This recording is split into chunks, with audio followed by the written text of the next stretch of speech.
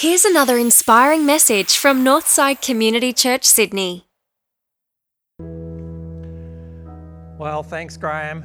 Thanks, Sam and Kristen, for leading us in this service. So good to be with you here on Father's Day. Happy Father's Day to all the dads out there who are watching. I hope you have a great day. You know, as dads, whether you realise it or not, you have the power to just shape the next generation far more than we would even know.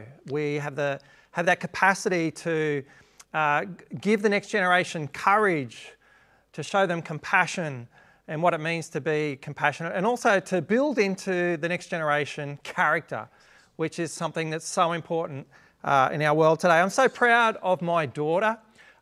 This week, on the footpath outside where we live, she wrote a little message in chalk. To all the dads was the message.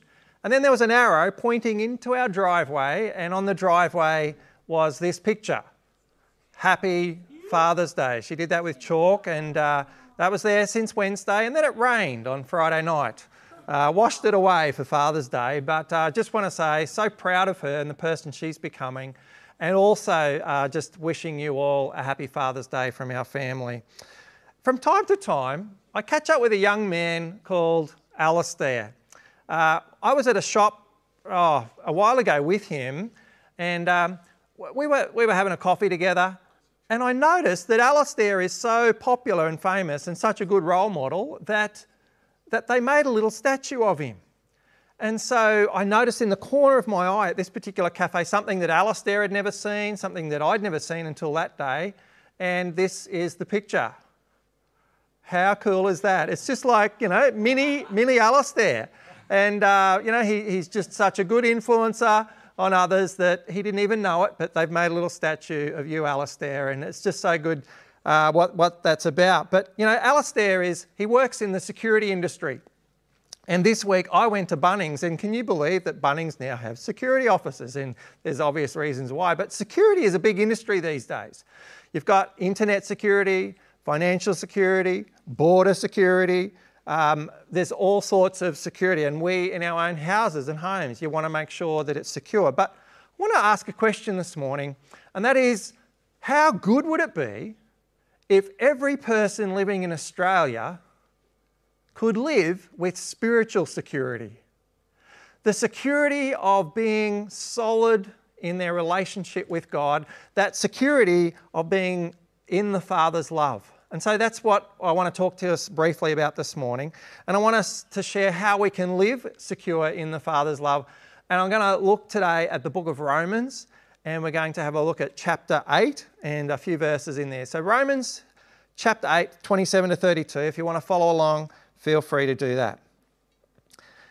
Paul says this: "The Father who knows all hearts knows what the Spirit is saying. For the Spirit pleads for us believers in harmony with God's own will. And we know that God causes everything to work together for good for those who love God and are called according to his purpose for them.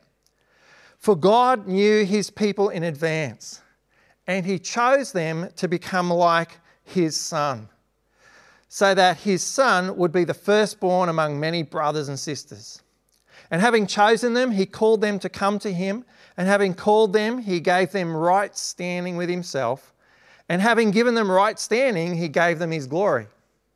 What shall we say about such wonderful things as these? If God is for us, who can ever be against us? Since he did not spare even his own Son, but gave him up for us all, won't he also give us everything else?" No matter who you are, no matter where you live, no matter what your relationship has been with your own dad, I want us to look today at three things that can come against us living securely in God's love. These three things, we can face these pretty much every day of our life. And if we're not careful, these three things can undermine and steal away from us what it means to live securely in the Father's love.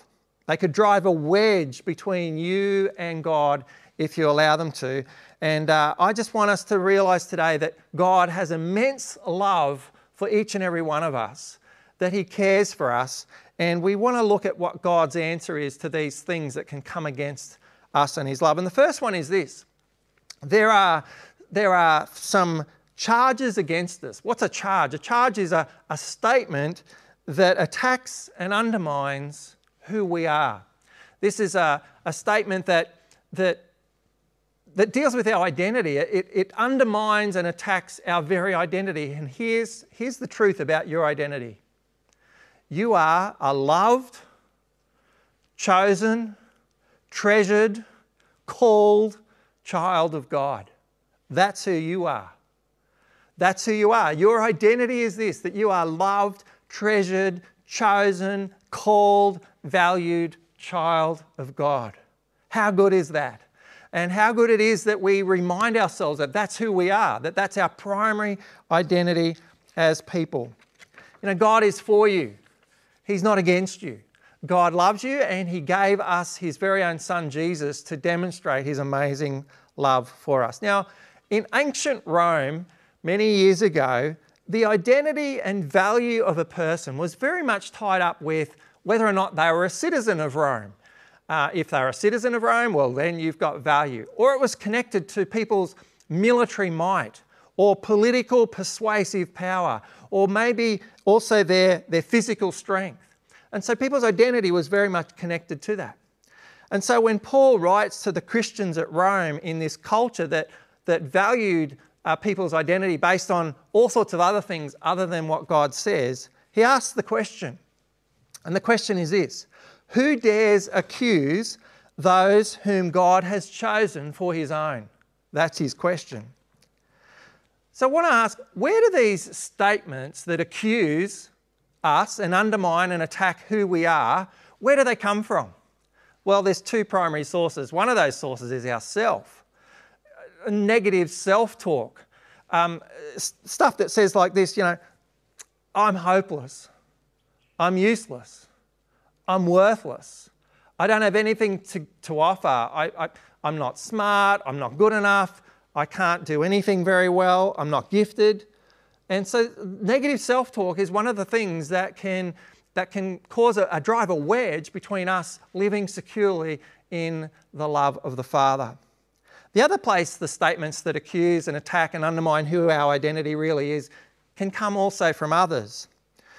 A very broad example is this: that human beings are an advanced form of pond scum. That's a very broad example of our definition of who we really are. Or another one could be, it's survival of the fittest in a dog-eat-dog world. And that's another one that it can attack. Or there might be some other examples, and I don't know, some of you may have heard these statements said to you by a significant person in your life. Something like, you're stupid. I wish I never had you. You'll never amount to anything. Nothing good will ever come from you. And these are statements that come from others, and they can undermine and cause us to recognise and think that we are not loved and we're not secure then in the Father's love. Some of us have heard statements like, you're a disappointment, you're a failure, you're not good enough, and you're a waste of space. And some people have actually heard that said to them. Many years ago, I heard about a Sydney banker who hadn't spent a lot of time with his son in a long time. And when his son was in his 20s, this merchant banker spent a whole day with him. And the merchant banker wrote in his journal at the end of each day. And then years later, when the merchant banker passed away, the son, who longed for a good relationship with his dad, went and found his dad's journal. And he went back to that very day that he'd spent that day with his dad. And sadly, what was written in the merchant banker's journal were these words: spent my day with my son. Complete waste of a day. Can you imagine what that would have done to that young man in his relationship with his dad? Not a good news story, but I want to say to you, that's reality for many people. And what I want us to do today is recognise that God has an answer. And here's the good news for God's answer to the charges and accusations that undermine living securely. It's found in Romans 8, verse 33. This is God's answer. No one No one dare accuse those whom God has chosen for his own. God himself has given us right standing with himself. How good is that? You see, on our own, we aren't right with God, but because of Jesus, because of what he's done, he has died on the cross for us. He's removed all the guilt, all the shame, and we are made right with God through what Jesus has done. You see, here's the truth about you and the truth about me. I am not who others say I am, and I am not who even I say I am. I am who God says I am. And the same is true for you. You are not who others say you are. You are not even who you say you are. You are who God says you are. And you are loved, you are chosen, you are treasured, you are valued, you are called by God, and you are his child, and he loves you, and he is a loving Heavenly Father who loves to give good gifts to you, one of his children. He loves you, he's for you. What else tries to stop us living securely? Well, the second thing is it's condemnation about us. These are statements that undermine and attack what we do. Question Paul asks in Romans 8:34, he says, "Who then can condemn us?" He asks that question. You see, there's a reality of life for each and every one of us. You can't please everyone all the time. And you and I both know that we can't please everyone. We're flat out even pleasing ourselves. But we can't keep everyone happy. And here's the other thing, we will receive in our life condemnation from others, criticism from others. And here's the thing, it's really important that when criticism comes your way that you look for the kernel of truth that may be in that criticism. There may be something that you can learn from that condemnation or from that criticism. Look for the kernel of truth. Maybe don't take it all on board. But here's what I want us to see today. The good news is this. God knows your heart. The reading we said earlier, the Father knows your heart. The Father knows all of our hearts. He knows our motives. He knows our methods. He knows our message. He knows our mandate. He knows everything about us, but he knows our heart. And that's a good thing, because if there's anyone that I want to know my heart, I'm happy for it to be God and God alone, because God is full of truth, but he's also full of grace. And so when it comes to knowing our heart, one of the things that we need to be secure in is these, recognizing that statements that attack and undermine what we do, there is an answer, and God provides the answer for us, and it's not even about what we do. Let's have a look at how God gives us security. God's answer to this is found in Romans 8:34. He says, no one can dare condemn us, for Christ Jesus died for us, and he was raised to life for us, and he is sitting in the place of honour at God's right hand, pleading for us. Do you know what the good news is? Jesus is alive right now. He's not dead. He's alive. He's right at the Father's side. He's in God's ear, and right now he is pleading and praying for you. How good is that? And what Jesus has done by dying for us and rising again, he has removed all condemnation. There is no condemnation for those who have faith in Jesus. How good is that? Now, there's a third thing that can undermine us and come against us living securely, and that's this. It's the circumstances around us. It's suffering that might distract us from the one who truly loves us. Now, here's the reality. We don't have to look very far, do we, to see suffering happening in our world. We don't have to look very far in our own city to see that many are suffering right now. There are people who are suffering heavily financially. There are people who are suffering relationally. There are many people today suffering mentally with mental thoughts and negative thinking. There are many people suffering emotionally today. Many people. Suffering is throughout our world today. And there is disease, there is poverty, there is cancer, there is terror. There's all kinds of suffering going on in our world today. But what are we going to do with that? And how do we respond to that? Because sometimes when it comes to suffering, people will go, people ask this question, if God is so loving, why does he allow so much suffering? It's a question that people ask all the time. If God is so loving, why does he allow so much suffering? Well, Paul asks a question as well. Romans 8:35, he actually says this. He says, can anything ever separate us from the love of Christ? Does it mean that God no longer loves us if we have trouble or calamity, or we're persecuted, or we're hungry, or destitute, or in danger, or even threatened with death? Does it mean that God loves us any less? One of the things that has helped me recognise this question, how to answer the question, if God is so loving, why does he allow suffering? You see, it's actually the wrong question. Because the question is, God is so loving that he actually suffered for us. God is a God of suffering. God has experienced suffering. God knows what it's like to suffer. See, here's God's answer. Romans 8:37 says this. No, despite all of these things, the overwhelming victory is ours through Christ who loved us. You see, when suffering tries to distract us from the one who truly loves us, what we have to do, instead of looking at the suffering, look at the God who suffers. Look at the God himself who suffered, because God is a Father who loves us and suffered for us. Can you just for a minute, let's just consider some of the suffering that God has endured.